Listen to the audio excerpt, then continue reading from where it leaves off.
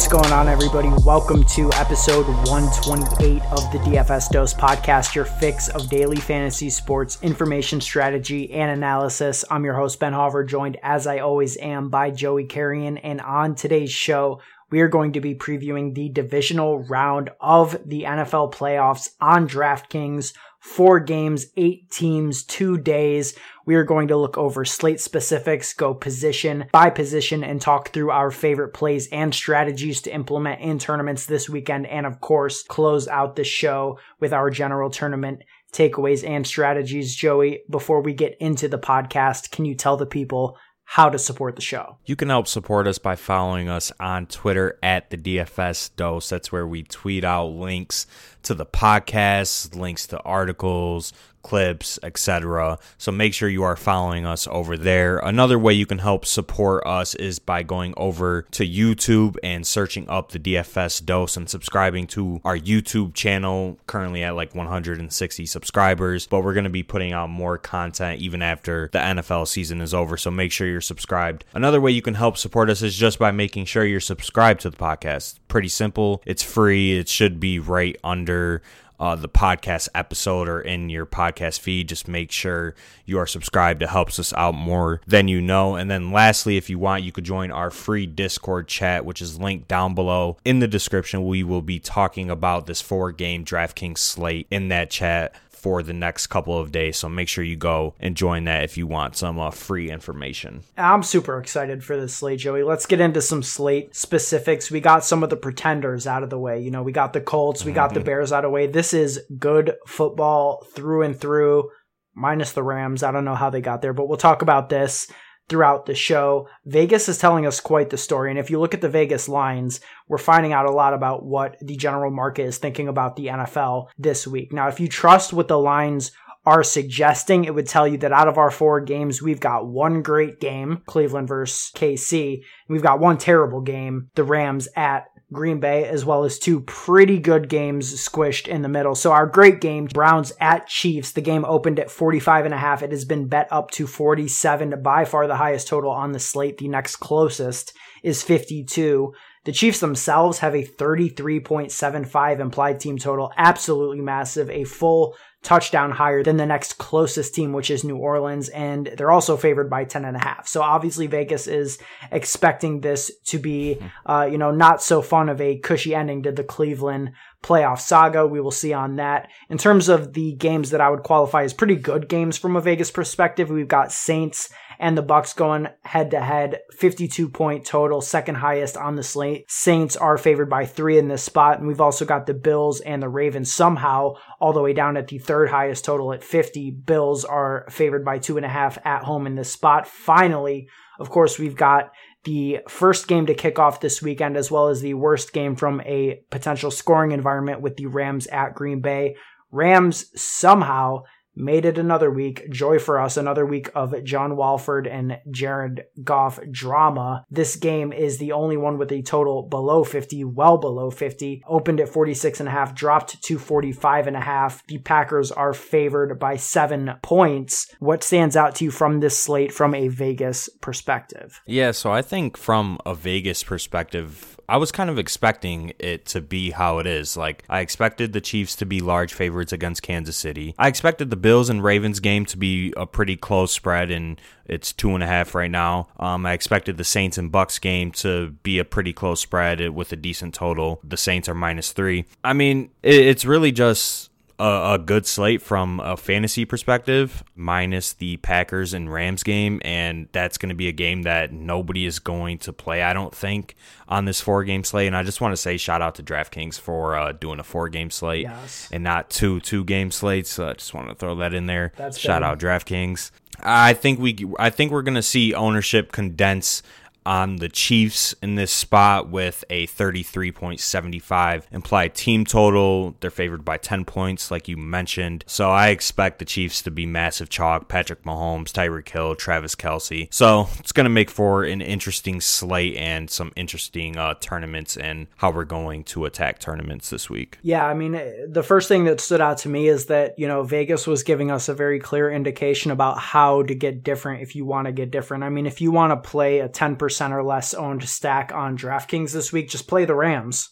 You're getting them at 5% or less. They've got a drastically low implied team total. They're in the game with the lowest total by far. So it's very clear. It's showing you what the high projected teams are going to be. And if you look at any projections whatsoever, it backs it up by the same story that Vegas is telling us. So, the slate seems relatively straightforward. You know who's going to be owned, who's not going to be owned. And I think we should just dive right into these positions and talk through some of these players. Mm-hmm.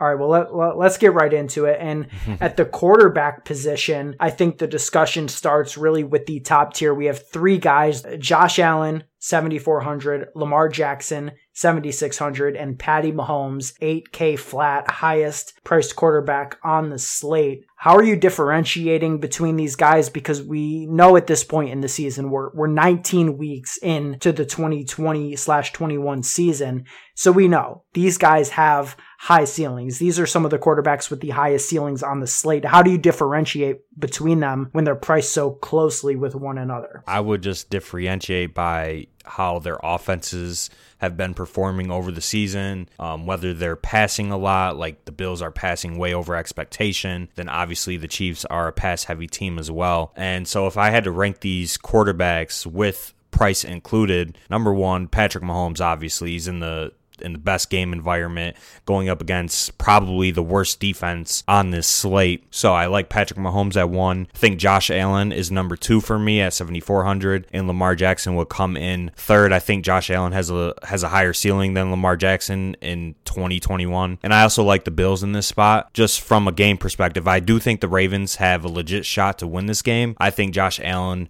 is a better fantasy quarterback right now than Lamar Jackson, so I'd give him 2. Lamar Jackson would be 3rd for me, but at the end of the day, I'm paying up.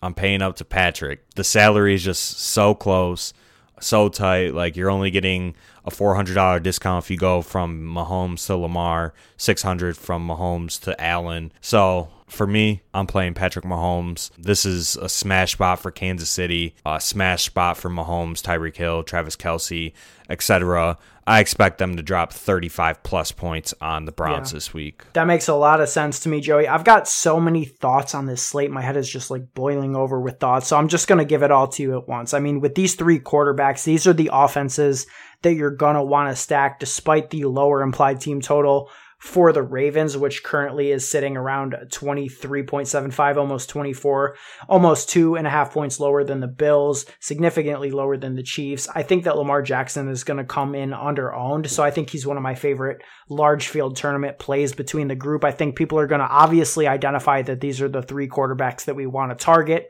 People will pay up for Mahomes because he's Patrick freaking Mahomes, and then people will pay down for Josh Allen because they're going to view him as the lowest priced option of this tier. I think Jackson is going to get sort of lost in the shuffle, not to mention the fact that he has less appealing stacking options. People want to play Tyreek Hill. They want to play Kelce. They want to play Diggs. Some people want to play Hollywood Brown. They want to play Mark Andrews, but to a lesser extent. So I think Lamar Jackson's ownership is going to be a spot that we can look to target just from a tournament perspective. Now, when you look at these three quarterbacks, I'll be honest, I love Josh Allen here. Now, you are getting a good price on him, but when you're in this price range, the amount of savings, $600 to go down to Josh Allen, it's not significant. It's essentially a pick 'em in that spot. What differentiates it for me, which makes me like Allen more, is the fact that I think there are easier paths to getting exposure to the Chiefs' offensive output without playing Patrick Mahomes. Now, yes, there are chances that Mahomes is going to throw touchdowns to Sammy Watkins or Mecole Hardman or Demarcus Robinson. But with no Zach Moss, the amount of offense that is going to be coming through Josh Allen for the Bills is significant, right? Like the rushing touchdowns, the expectation is boosted. They already pass at one of the highest expectations over the league. So I think that Josh Allen is a standout play. I like the idea of stacking Josh Allen and playing Tyreek Hill or Travis Kelce, getting exposure to that Chiefs offense, even playing both of them in the same lineup, soaking up a significant amount of the scoring opportunity on that massive, nearly 34-point total from Vegas with the Chiefs, and playing the key pass catchers from that game without playing Patrick Mahomes, because let's face it, with Zach Moss gone, it just increases the possibility of Josh Allen getting rushing touchdowns, and the passing touchdown upside is extremely high with the rate at which they pass the ball. Yeah, I mean, You made several good points, and that's definitely something to consider in tournaments. And Josh Allen has been great. I mean, he averaged more points than Patrick Mahomes on the season. So if you want to play Josh Allen over Patrick Mahomes for all of the reasons that you said, I think that is fine. You mentioned that they're basically a pick 'em, and I think that's true. $600 really isn't that much on this slate. So yeah, Josh Allen is great. Patrick Mahomes is great. Like I said, I would still probably prefer Patrick Mahomes. And I just want to say the Chiefs coming off a bye under Andy Reid and Patrick Mahomes. Have you seen the stat? Tell it to me. They've scored 40, 31, 40, 51, 35, and 31 points coming off of a bye. Like, I don't know. I kind of just want max exposure to this Chiefs team when it matters at home in the best matchup. Like I said, Cleveland has the worst defense out of the 8 remaining teams. Big Ben was dotting them up, although obviously he threw like 70 times. But the matchup is nothing to be scared about with Patrick Mahomes. It's just a great spot for him, but it's a great spot for Josh Allen too. Although the Baltimore Ravens defense has been playing better, I think this is a spot where he could still get there, like you said, based on his rushing upside, his rushing touchdown upside, and the fact that he's just going to throw the ball so much this Saturday. So we agree basically that Allen and Mahomes are 2, and we agree that Jackson is 3 of this tier. But do you think there's a lot of merit to still going with Lamar Jackson based off of the perception that he's going to be lower owned than these other 2 guys? You know, strictly from a tournament perspective. I mean, we are focusing predominantly on tournaments on this podcast. I think that's the biggest edge on these smaller slates in the NFL. Yeah, I don't know if Lamar is going to be lower owned than Josh Allen. I think they'll be pretty close. If I had to guess, I think Josh Allen will be a little bit higher owned. Lamar is still a great play, 7,600. Definitely going to have exposure to Lamar in tournaments. All 3 of these quarterbacks have very similar ceilings. So yeah, it's just kind of hoping the player that you pick out of these 3 scores 38 or 39 points while the other ones score 29 or 30. Because that 8 to 9 point differential could make all of the difference in tournaments. But that's kind of what you're hoping for, to be honest, when you're picking out of these 3 quarterbacks. Let's talk about some of the other guys on this slate. Aaron Rodgers is in this weird pricing zone where you aren't really saving much money by playing him over these 3 guys that we've already talked about. Josh Allen only costs $500 more than Aaron Rodgers. Lamar Jackson only $700 more.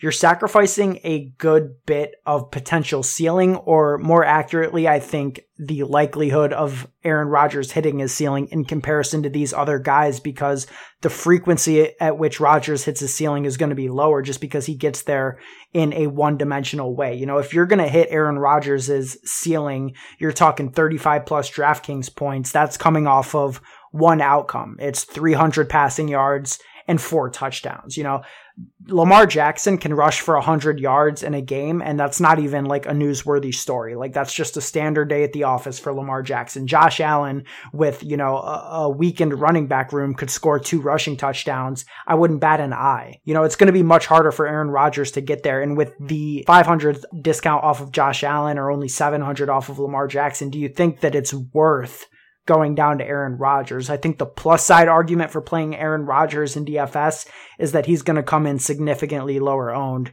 than any of these top 3 guys. Yeah, he's strictly an ownership leverage play this week. That's literally all he is. He doesn't have as high of a ceiling as Mahomes, Lamar, Josh Allen, and I'm probably not coming off the top 3 to play Rodgers in a bad spot at home against the Rams defense that has been pretty good this year. Their secondary has been locked down, but you're going to get Aaron Rodgers at what, 10%, 15%, probably at most. Lower than 15, I would say. Probably lower than that. So strictly an ownership leverage play. But this is just a bad game environment. We mentioned the total with Vegas. The Rams like to play slow. They're probably just going to try and take the air out of the ball, run Cam Akers 25 times. The Packers also play slow. And when you're playing Rodgers, you're playing him for his efficiency. You're not playing him for his volume. So I don't really like him this week. I think he's a fade in tournaments. Definitely not going to play him in cash if I play cash games on this 4-game slate.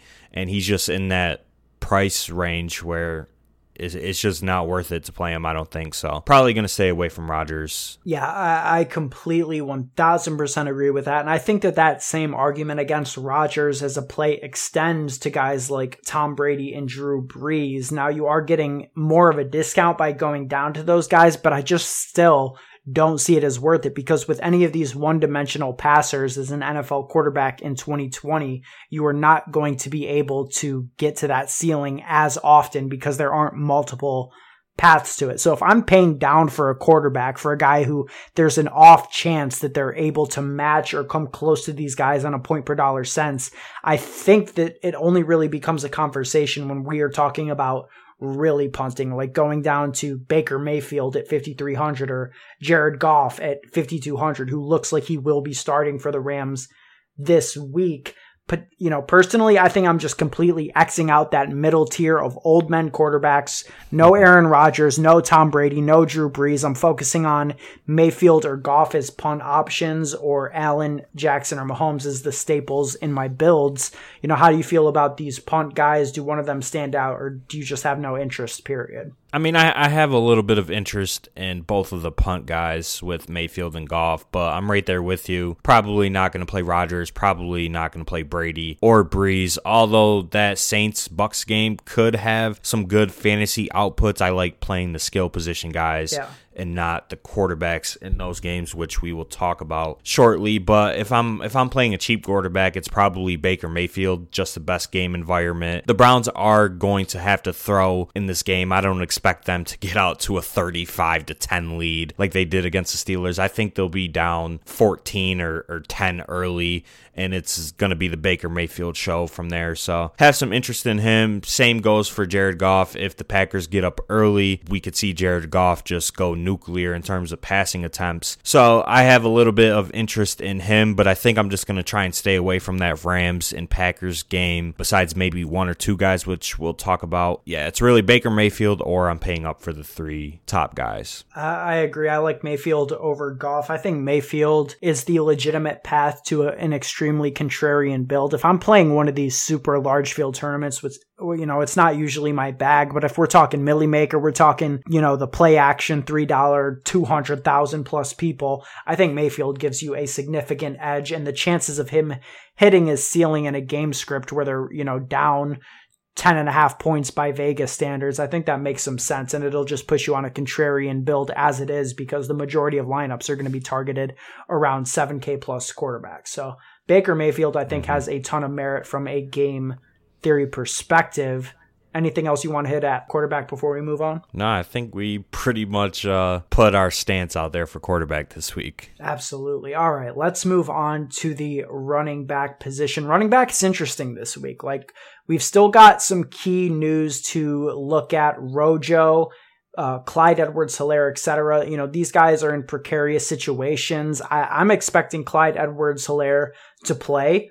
Rojo, I think it's still pretty 50-50. Who knows? I mean, it was just absolutely brutal for the people who did play Rojo last week.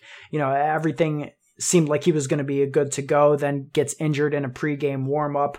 That's got to be tilting. I mean, thank God I was completely off Rojo, but I do feel for the people who got burned by the system, by the lack of information. But, from this slate, from the divisional round slate, this feels like a slate where running back is going to be a source of value. Frankly, we have Devin Singletary at 4,500 with no Zach Moss in the lineup. We have Kareem Hunt in a revenge game against the Kansas City Chiefs. I mean, there's already quotes early in the week circulating about how Kareem Hunt is amped for this game against his former team. He's charged up. He's only 4,800 on DraftKings. And then for some ungodly reason, DraftKings only gave Cam Akers a $600 price bump after getting 30 touches last week. So he's 5,700. Best matchup on the slate, worst run defense out of the remaining teams is quite clearly the Packers. Now Cam Akers is a damn near shoe-in for 25 plus touches against them.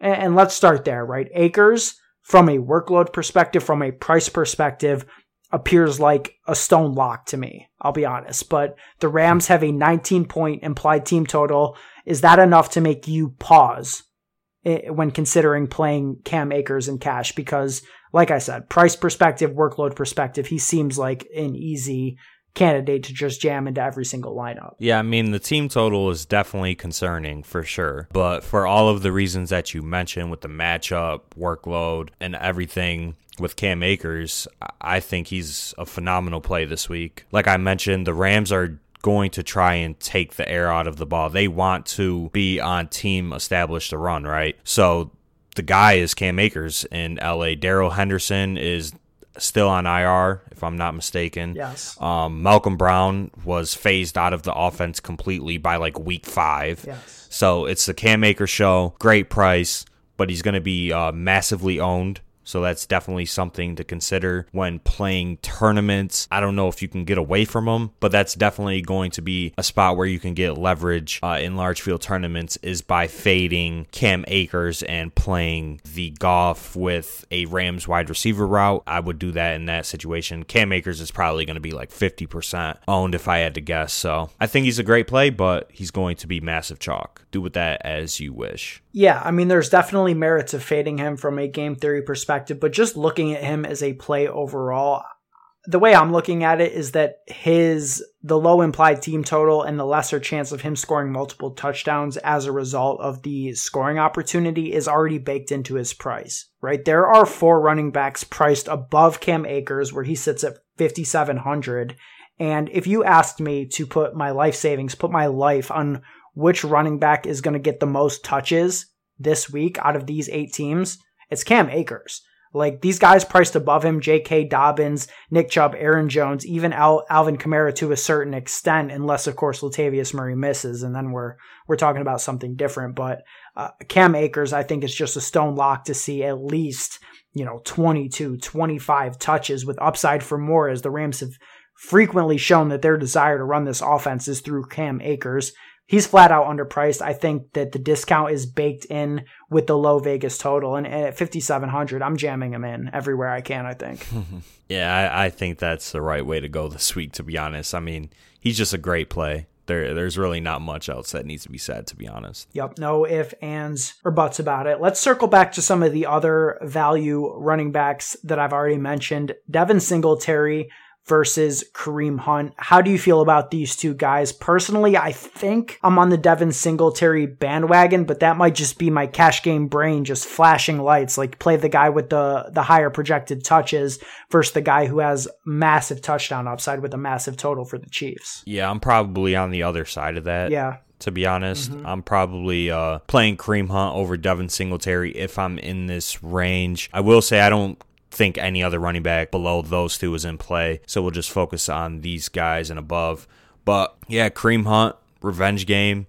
Brown should be losing, so he'll be on the field for passing down work. Although I will say they did give Chubb some more passing down work and against the Steelers, which was really surprising. But nonetheless, I think Kareem Hunt is still their third down back, still their pass catching back, and he does have touchdown upside. I just think with Devin Singletary specifically, Josh Allen just vultures too many rushing touchdowns for him to get there. I think he could possibly get there with catches, but I would consider Singletary more of a floor play, while Kareem Hunt is the ceiling guy in this situation. And on a slate where I'm probably just going to be focusing on tournaments, I'm going to play the ceiling guy over the floor guy 10 times out of 10. So give me Kareem Hunt over Singletary, but I'm also not a big Singletary guy. I don't think he's that good, so that also factors in. That's disrespectful. I mean, come on. He's not that good. Let's be real. I mean, he's not. He's a change of pace back in the NFL. He's never going to be a workhorse. He's never really going to give you that much upside.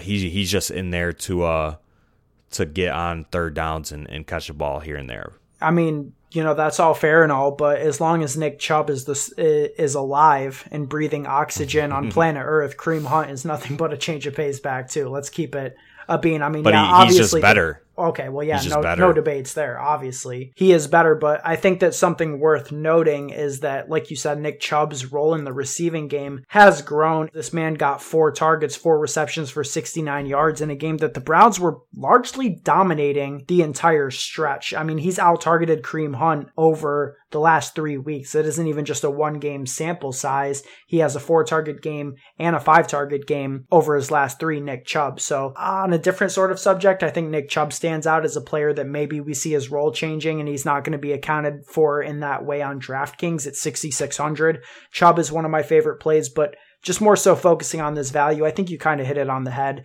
Kareem Hunt has the higher ceiling. This is a man who is clearly motivated. He feels like the Chiefs kind of did him wrong a little bit. Now, I don't know. I'm not going to dive into that. It's like a moral issue. What do you think about Kareem Hunt? So 4,800, his ceiling is definitely appealing. If you are playing cash, though, Joey and I obviously drive more towards tournaments on these small slates and the advice that we give based off of it. But if you are playing cash, I think Singletary is clear-cut a better play. I think his touch floor is much higher. I think this Bills offensive output is going to be very similar to the Chiefs, even if Vegas disagrees. And we saw in the 3 games that Zach Moss missed early in the season that Singletary was averaging 17.3 touches per game. I don't really see that within Kareem Hunt's range of outcomes in this spot. So I think Singletary is a much better touch projection. I think he probably sees 4.5 to 6.5 more touches than you would project for Kareem Hunt in this spot. I don't know. For me, I'm playing Kareem Hunt this week, not playing Devin Singletary, but in cash, I would agree that he would be the safer play if you are playing cash games. He's also a pass catcher, and I think correlates positively with Josh Allen, and that's a way to get different. I don't think there are going to be too many, Josh Allen, Singletary, Diggs lineups out there for what it's worth. So that's one of the things that I'm looking at to differentiate my Bill stacks. But let's talk about these running backs that are 6K and above. The high-priced running backs, if you will. J.K. Dobbins, 6K. Nick Chubb, 6,600. Aaron Jones, 6,800. And Alvin Kamara, the belle of the ball, 7,900.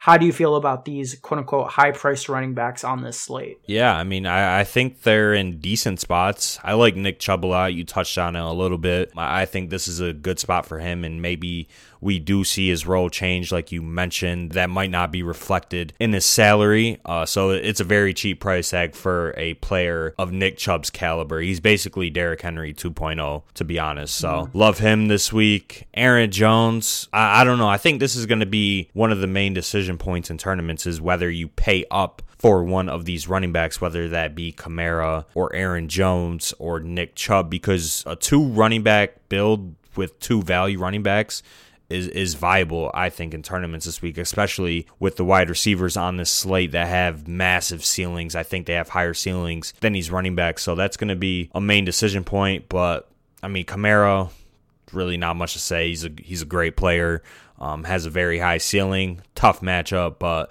pretty good game environment. Aaron Jones, same thing for him, very high ceiling, probably a lower touch projection than some of the other running backs on this slate, but I think he's also going to be lower owned than some of the other running backs. So I don't mind either of them. They're great players, great running backs, focal points on their team, but I think I prefer Nick Chubb, to be honest. I'm right there with you, man. Nick Chubb, I think, is my favorite play out of these 4 guys. But if I was one of these players who didn't watch sports, didn't know anything about the NFL, I just looked at the analytics, the ownership percentages, and the game theory, Aaron Jones might be the ultimate GOAT play. Nobody is going to play Aaron Jones this week. And just the fact that you can probably get him sub 10% with a guy that we know has one of the highest ceilings in all of fantasy football, it's really enticing. It's really, really enticing. This is a man who can drop 50, no joke, no cap. He's done it multiple times before. Aaron Jones at 6,800 at sub 10% ownership. I know it's a tough matchup, but that's the kind of stuff you fade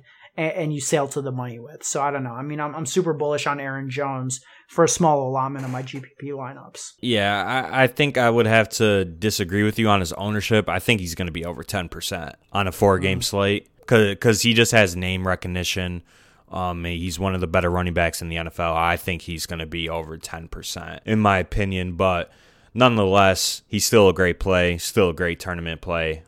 Game flow independent. If the Packers get down in this game, he's a pass-catching running back. He'll be out on the field. If they get up in this game, he's going to be their grinder back that gets the job done, that seals the game. So can't go wrong with Aaron Jones. And yeah, I think he's up there with Nick Chubb for me. Kamara is obviously great. Highest priced running back is Kamara this week, 7,900. Tough spot for him. I don't know. These 3 running backs are tough, man. They're really tough because you get a significant discount if you're going from Kamara to Nick Chubb, $1,300, and that can make a difference, whether that be in your wide receivers or paying up for Travis Kelce if you want to go that route, or paying up for one of the higher priced quarterbacks. So gonna be a tough decision to make for tournaments with these running backs. I mean, all in all, from like a larger perspective, I think I'll mostly be staying away from this tier. I don't think I'm gonna have many builds with 2 of these guys, although that is contrarian. I think that the ceiling with these running backs and even a tight end like Travis Kelce that you talked about is going to be extremely high. Before we move on to wide receiver, because man, wide receiver is absolutely loaded this week, I just gotta shout out my boy Clyde Edwards-Helaire at 5,500.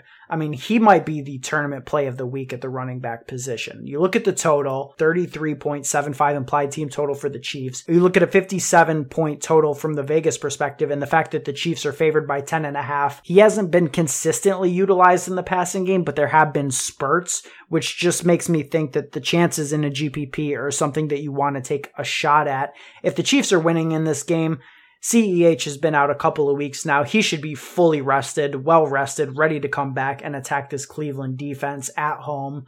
And you already said all the stats about the Chiefs coming off of a bye. I mean, 5,500, I don't think people are going to want to play him. They'd rather play the other rookies who have shown it already this year, J.K. Dobbins, Cam Akers. I mean, give me Clyde Edwards-Helaire at a cheap price, a low ownership, and a phenomenal scoring environment. Yeah, no shot. You're such a hater. Why? Why do you hate this man? What are you doing? Okay, I will say I was wrong about Antonio Gibson this year. Wrong about, Leonard Fournette, whatever. I was right with my offseason take with CH. He finished as the RB22. He was drafted as a top 5 running back, but that doesn't matter. He was a fantasy bust this year, but he just sucks. He's not good. Now, he can catch passes. I will give him that. And, let me take that back. I don't think he sucks. I think he's average. He's an average running back. He's very small, undersized.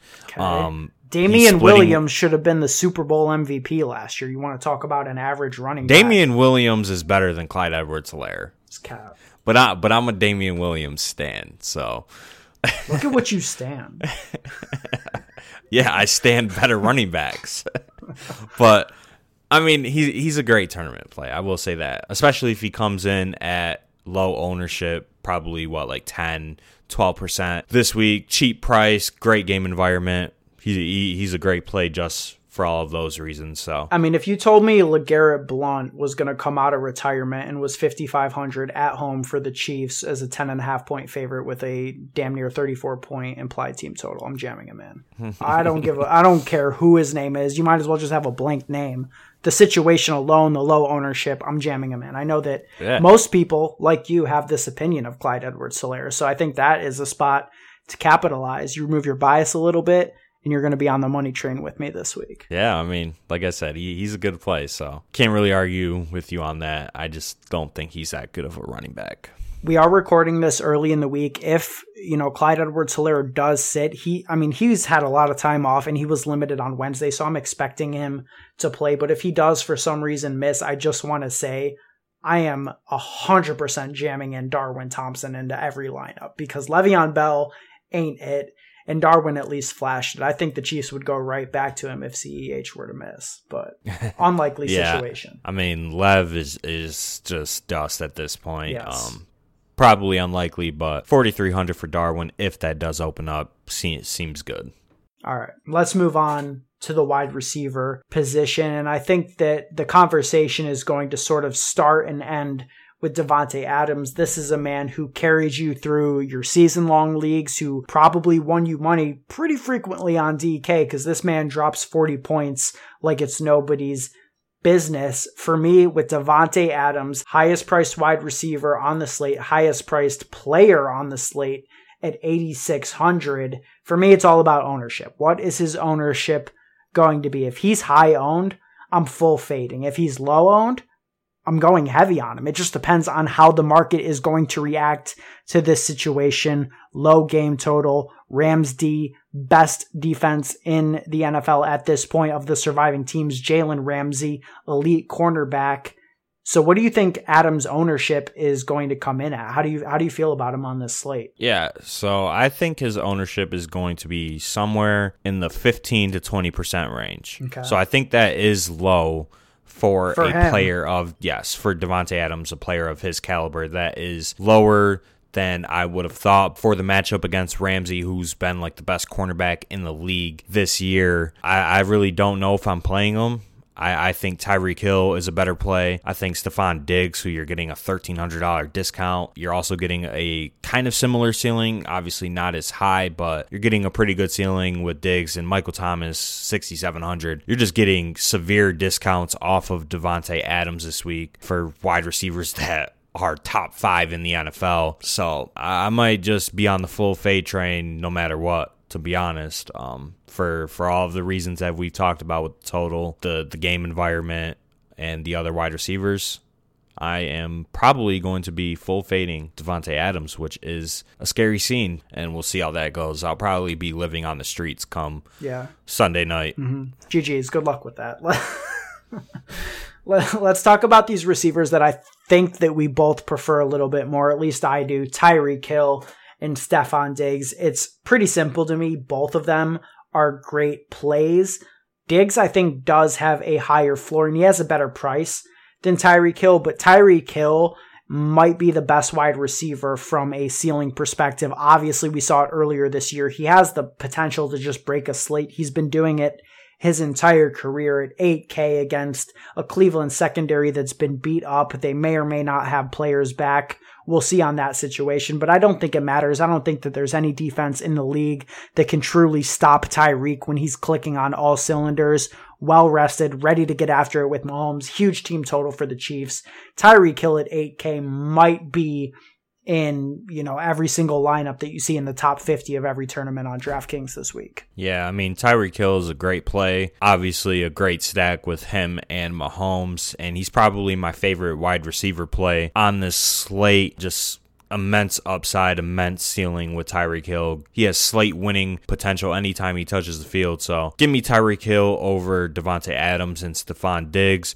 But I also think Diggs is a great play. $7,300, only a $700 discount off of Tyreek Hill. I'd rather just try and find the $700, especially if I'm playing Mahomes, which I said earlier is what I'm most likely going to be doing. So probably going to be more exposed to Tyreek Hill rather than Diggs this week. But I think Diggs is just as good of a play. And like you said, he does have a higher floor. If I'm playing cash games, I'm playing Diggs over Thomas, Hill, and Adams. I do want to say that for our cash game grinders out there. I think he has the most secure role in terms of, a target floor, even over a guy like Thomas or Adams in this spot. So Diggs to me, in terms of floor, is the best guy, but that might not translate well into tournaments, which is what we're focusing on for the show. Yeah, I mean, I think I would probably prefer Tyreek, but yeah, that's fair. Yeah, that's fair though.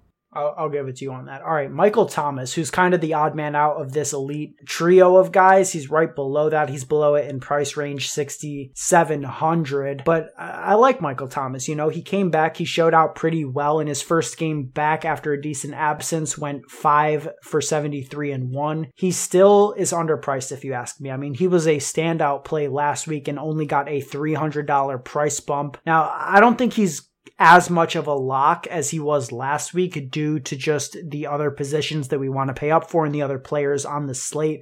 But he is still, no doubt about it, a great play, especially from a point per dollar standpoint, $6,700. And if you want to be attacking this Bucs defense, you want to be attacking their secondary and attacking them through the pass game, not the run game. So are you bullish on Michael Thomas this week at $6,700? Do you believe in the man returning second game back? Yeah, I think Michael Thomas is maybe my second favorite wide receiver play on the board, right below Tyreek Hill.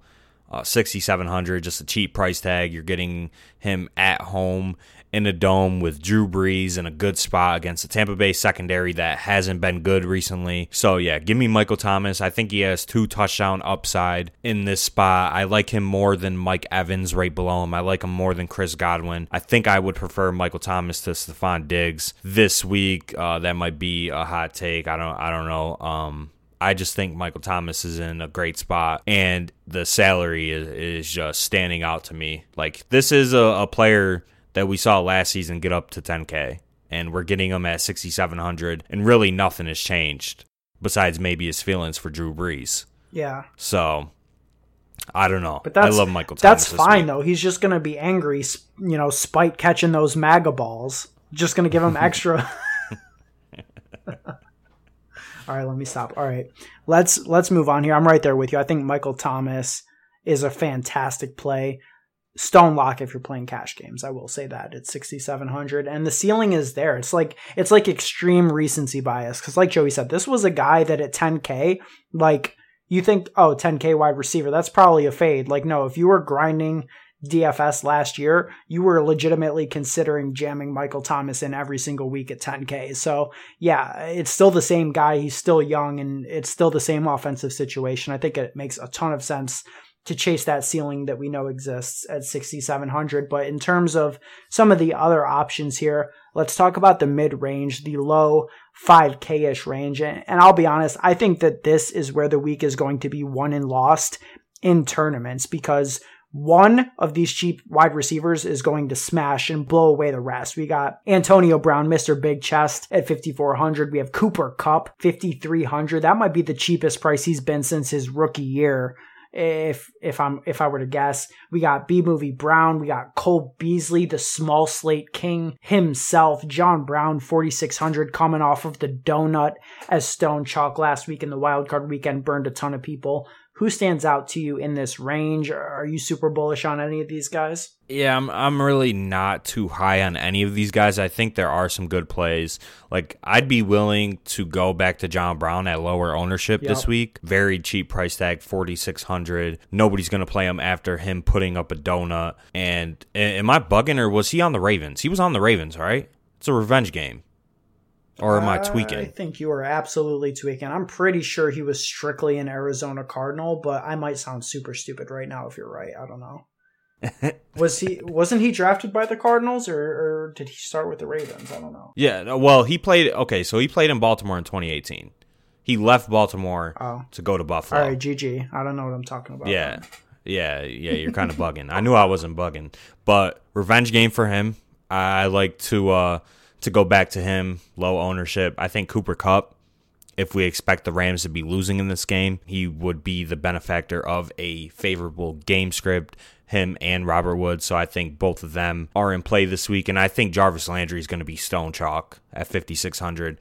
You didn't even mention him. If we're expecting a great game environment in Kansas City, if we're expecting Kansas City to win by 10 plus, which is what Vegas is telling us, we're expecting Mayfield to be throwing the ball a lot. Jarvis Landry is the guy in Cleveland. He is Baker Mayfield's favorite target. So I think Landry at 5,600 is going to catch all of the ownership in this mid-range, and I think he's a great play. So I gotta be honest, I'm pretty surprised about that take from you, because I was expecting Jarvis Landry to be super sneaky, and as a result, he was one of my clear-cut favorite plays. But I mean, if his ownership's going to be up there, that makes a lot of sense to me, because Landry's a standout for all the reasons you said. But I mean, I thought I was just cheap on some 200 IQ type shit with that play. But yeah, all right. His price tag, game log, everything. Yeah, he's going to be chalk. All right. Okay. Well, I guess that makes a little more sense then, because yeah, Jarvis Landry is a standout to me, and the other guy that I think stands out of this group is the same one that you mentioned as well,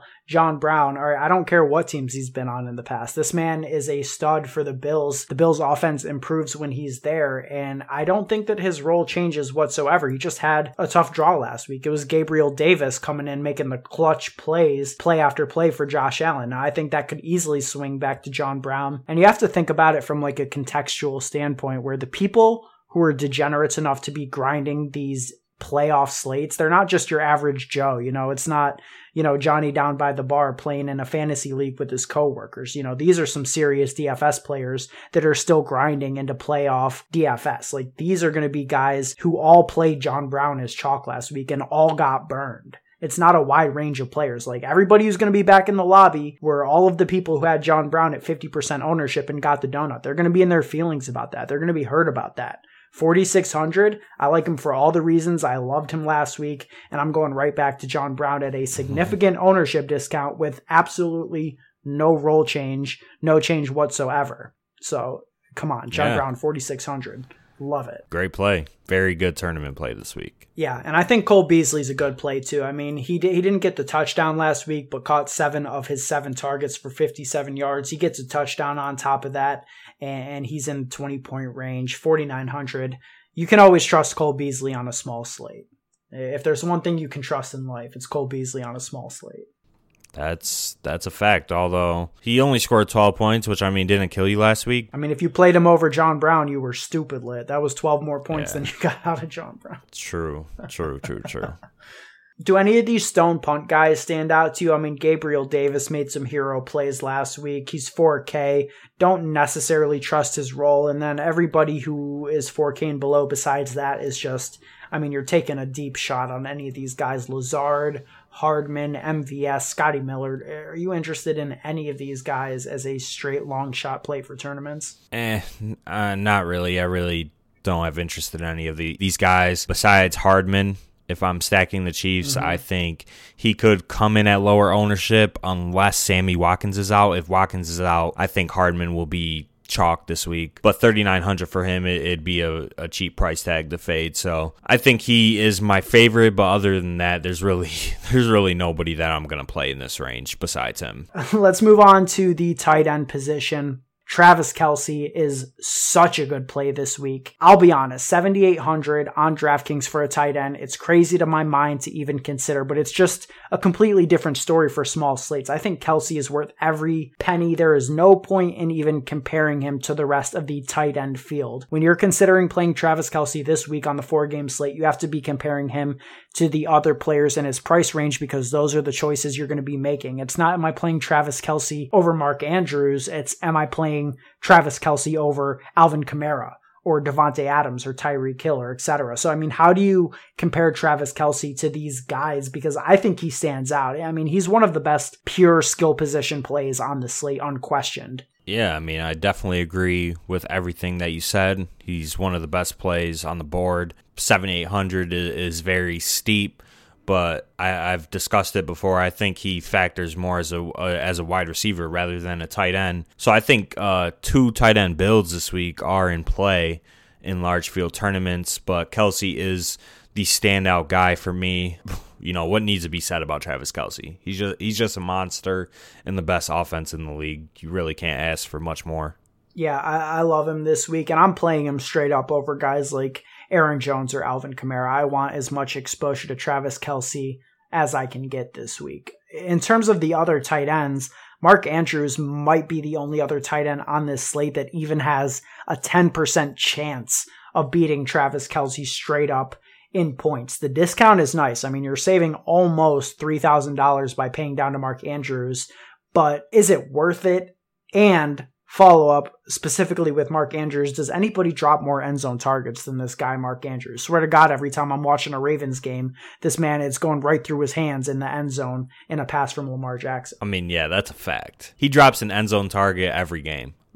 Like, no cap. It's crazy. But he doesn't have the same upside as Kelce, obviously. But if there's a tight end that can match his production, it's Mark Andrews, especially if he catches 2 touchdowns. And the Bills have given up points to opposing tight ends.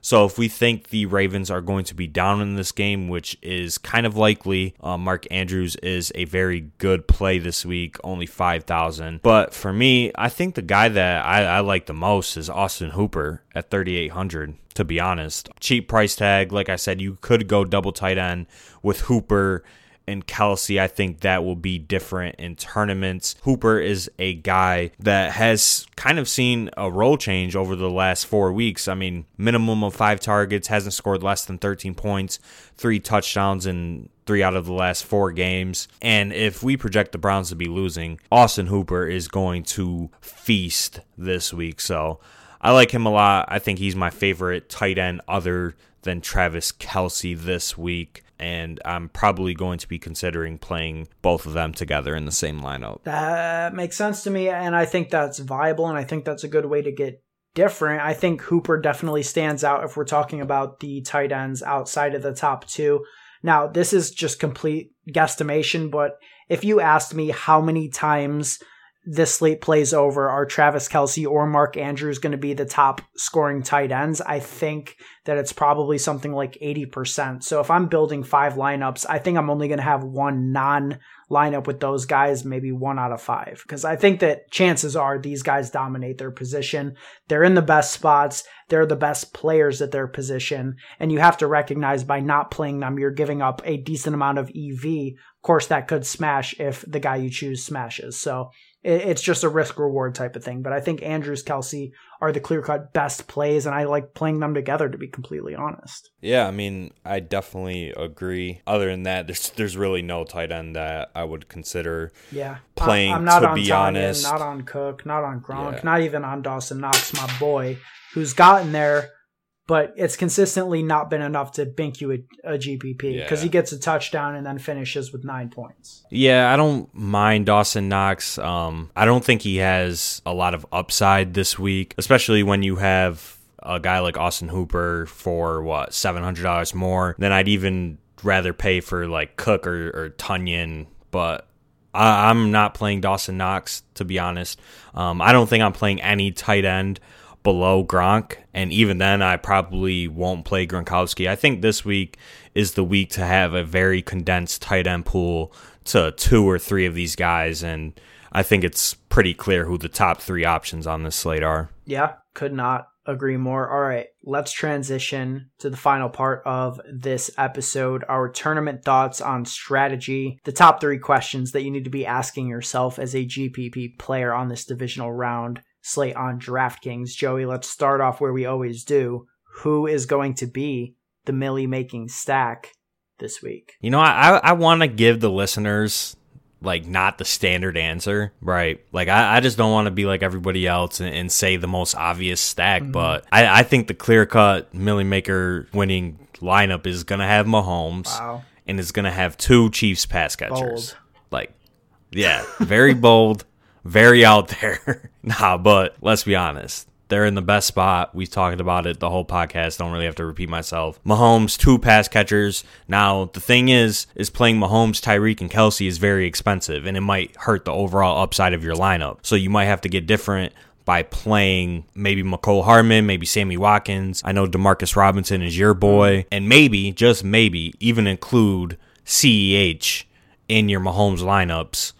Just kind of hoping that he gets some receiving touchdowns, which we know he is capable of racking up catches if it works out like that. So I like the Chiefs stack a lot. I mean, pretty obvious answer, but I truly think it's going to be the winning stack. And then the bring back, I like Hunt, I like Jarvis Landry, and I like Rashad Higgins and Austin Hooper. You know, I mean, look, we're really on the same page here, in the same game, right? Because I think that it's the Brown stack, right? Baker Mayfield, Jarvis Landry, Kareem Hunt. I'm buying into the Kareem Hunt motivation narrative. Baker's talking about it. Kareem is talking about energizing the whole team. Baker in this spot chasing points against the Chiefs in a game with a 57-point total. So very similar to what you're saying. The game environment we can agree upon.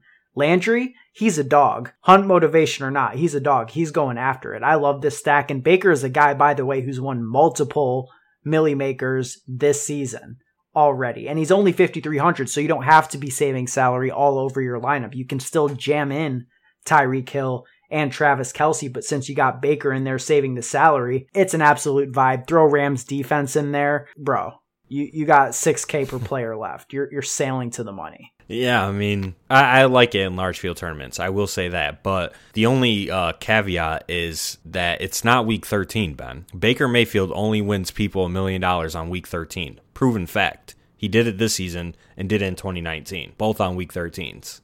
Okay? We're in what, week 19? Okay. right? That's compelling. That is compelling. So, I mean, history shows that, I don't know. I don't know if he can win you $1 million, but the game script should be in his favor, right? If he throws for 3 touchdowns and 300 yards, I think he ends up being the best point per dollar quarterback on the board. The only thing is that, you see the 30th next to Baker Mayfield's name in terms of the opponent rank, but don't get it twisted. The Chiefs play good defense, especially at home, and they don't give up that many points to opposing quarterbacks. Like, it's pretty crazy because if you look at their roster on defense, you wouldn't see very many talented players in the back end besides the Honey Badger. Not that many great pass rushers besides Chris Jones, but they turn it up, and they definitely turn it up at home. So this could be a long day for Baker Mayfield, but if I'm just throwing a dart in a large field tournament, I think I'm stacking the Browns with you. All right. I like it. I mean, look, the Browns put up 48 with only 34 Baker Mayfield attempts last week. So just imagine if they get 50 off. I don't know. What's the math say about that? Let's move on to our second question here. How do you plan to get leverage on the field for this 4-game slate? Yeah, so I think one of the main ways to get leverage is your roster construction. We all know who's going to be chalk. It's going to be a bunch of these high-priced wide receivers, high-priced quarterback, and probably one of the higher-priced running backs. So I think going with a balanced build could work out, but I think one of my favorite lineup constructions this week is double tight end. I mentioned it in the tight end segment, preferably with Austin Hooper and Travis Kelce. You get some salary relief with Hooper, who's $3,800, cheap, plug him in at the tight end. And then you get Kelce, who's basically a tight end in a wide receiver's body in one of the best offenses in the league. They correlate pretty well, and running a double tight end lineup will be unique off the rip. I think it could be popular. It is, I don't want to say popular, but people do play it on short slates. You're not going to be insanely different, like massive edge, but there will still be an edge in running double tight end. And if it hits, you could be sailing to the money. So I think that's where I'm going to try and focus in large field tournaments, I should say. Not in single entry. Let me say that. Not in single entry tournaments, not in 3-max. Only in the large field autos, which I do play because, I'm trying to win $1 million. Yeah, who could fault you? That's a fact. I would take it. Look, I'm about to just put some sauce on what you just said because, once again, we are in lockstep with these takes on how to get leverage on the field. Here's the thing. I don't think there are many mouth breathers left in the DraftKings lobby. These people are savages if they're still playing the divisional round playoffs on a DraftKings DFS slate. They're like us. They know what's going on. The best plays are the plays that everybody is going to play. You don't have to outthink yourself and fade them. Allen, Diggs, Mahomes, Kelce, Hill, Akers. These are the best plays. Everybody knows it. So the way to get contrarian without getting stupid is, like Joey said, roster construction. If you want to play Hill and Kelce, why not make it around a contrarian roster build with Baker Mayfield and Jarvis Landry? People aren't going to be paying down to the quarterbacks. If you want to play a Josh Allen, Stephon Diggs with a Mark Andrews bringback, that's a chalky build, throw John Brown in the mix. This is a double stack that the whole entire DFS industry played last week. Allen, Diggs, Brown. But because Brown threw a donut into the mix, now everybody's going to be off it. No shot. Not me. I'm running it back. Allen, Diggs, Brown, Andrews. Why not throw Travis Kelce or Austin Hooper in the mix? Like Joey said, make it a naturally contrarian 2 tight end build.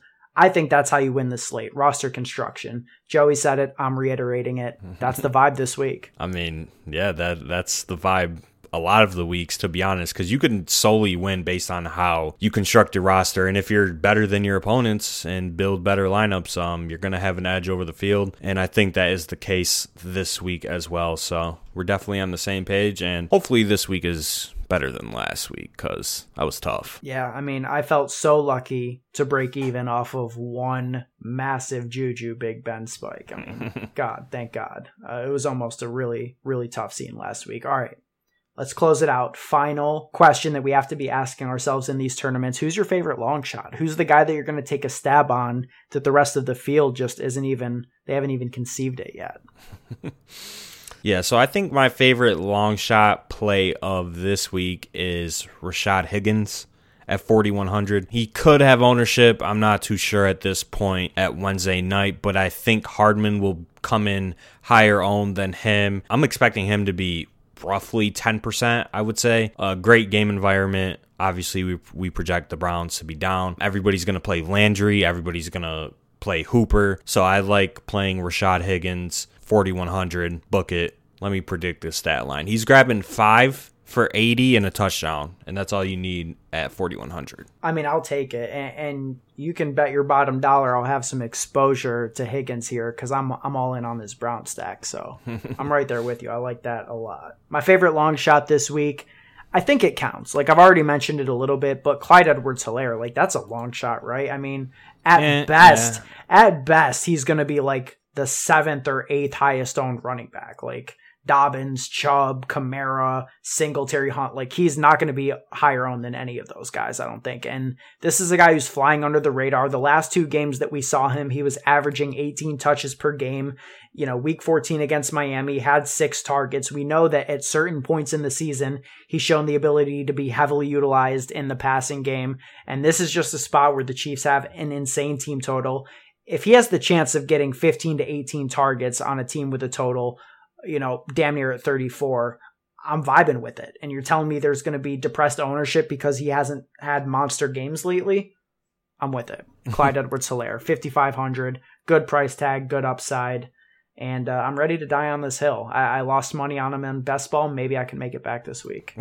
Maybe. I do think he is a good tournament play. I would personally project for his ownership to be around 10 to 15. But like you said, that is going to be lower than several running backs, probably 5 to 6 running backs. If Kamara's 40% and you're telling me CEH is 10%, that's good. Yeah. I like that. So, you know, you're getting leverage on the field by playing them. Cheap price tag and helps the balance build in the roster construction, especially if you don't play Mahomes. Say you run the Josh Allen stack that you like. Clyde Edwards-Helaire is a good play in one of those lineups. But yeah, I mean, I don't hate it, to be honest. Cheap price tag. I'm really excited for this weekend. I think it's going to be a great weekend of football. But that's all we've got for episode 128 of the DFS Dose podcast. Like Joey said at the top of the show, if you want to support us, a couple of very free and easy ways to do so. All you got to do is subscribe to this podcast, whatever podcast platform you use, Apple, Spotify, SoundCloud, Stitcher, Podcast Addict. We are on every podcast platform. Hit that subscribe button, and you can do the same on our YouTube channel at the DFS Dose. We drop new videos weekly, damn near every day. We're going to be keeping them coming this offseason, all offseason. And of course, follow our Twitter as well at the DFS Dose, as well as our personal Twitters. I am at Ben Hauver, BenHauver. Joey, tell them where they can find you. You can find me on Twitter at Joey Carrion DFS. All right. We will talk to you guys next week for our championship weekend breakdown on DraftKings. Make sure you hop in the Discord chat. Link is in the description for this podcast episode. We're going to be updating our thoughts on this slate all weekend. We'll see you guys in there.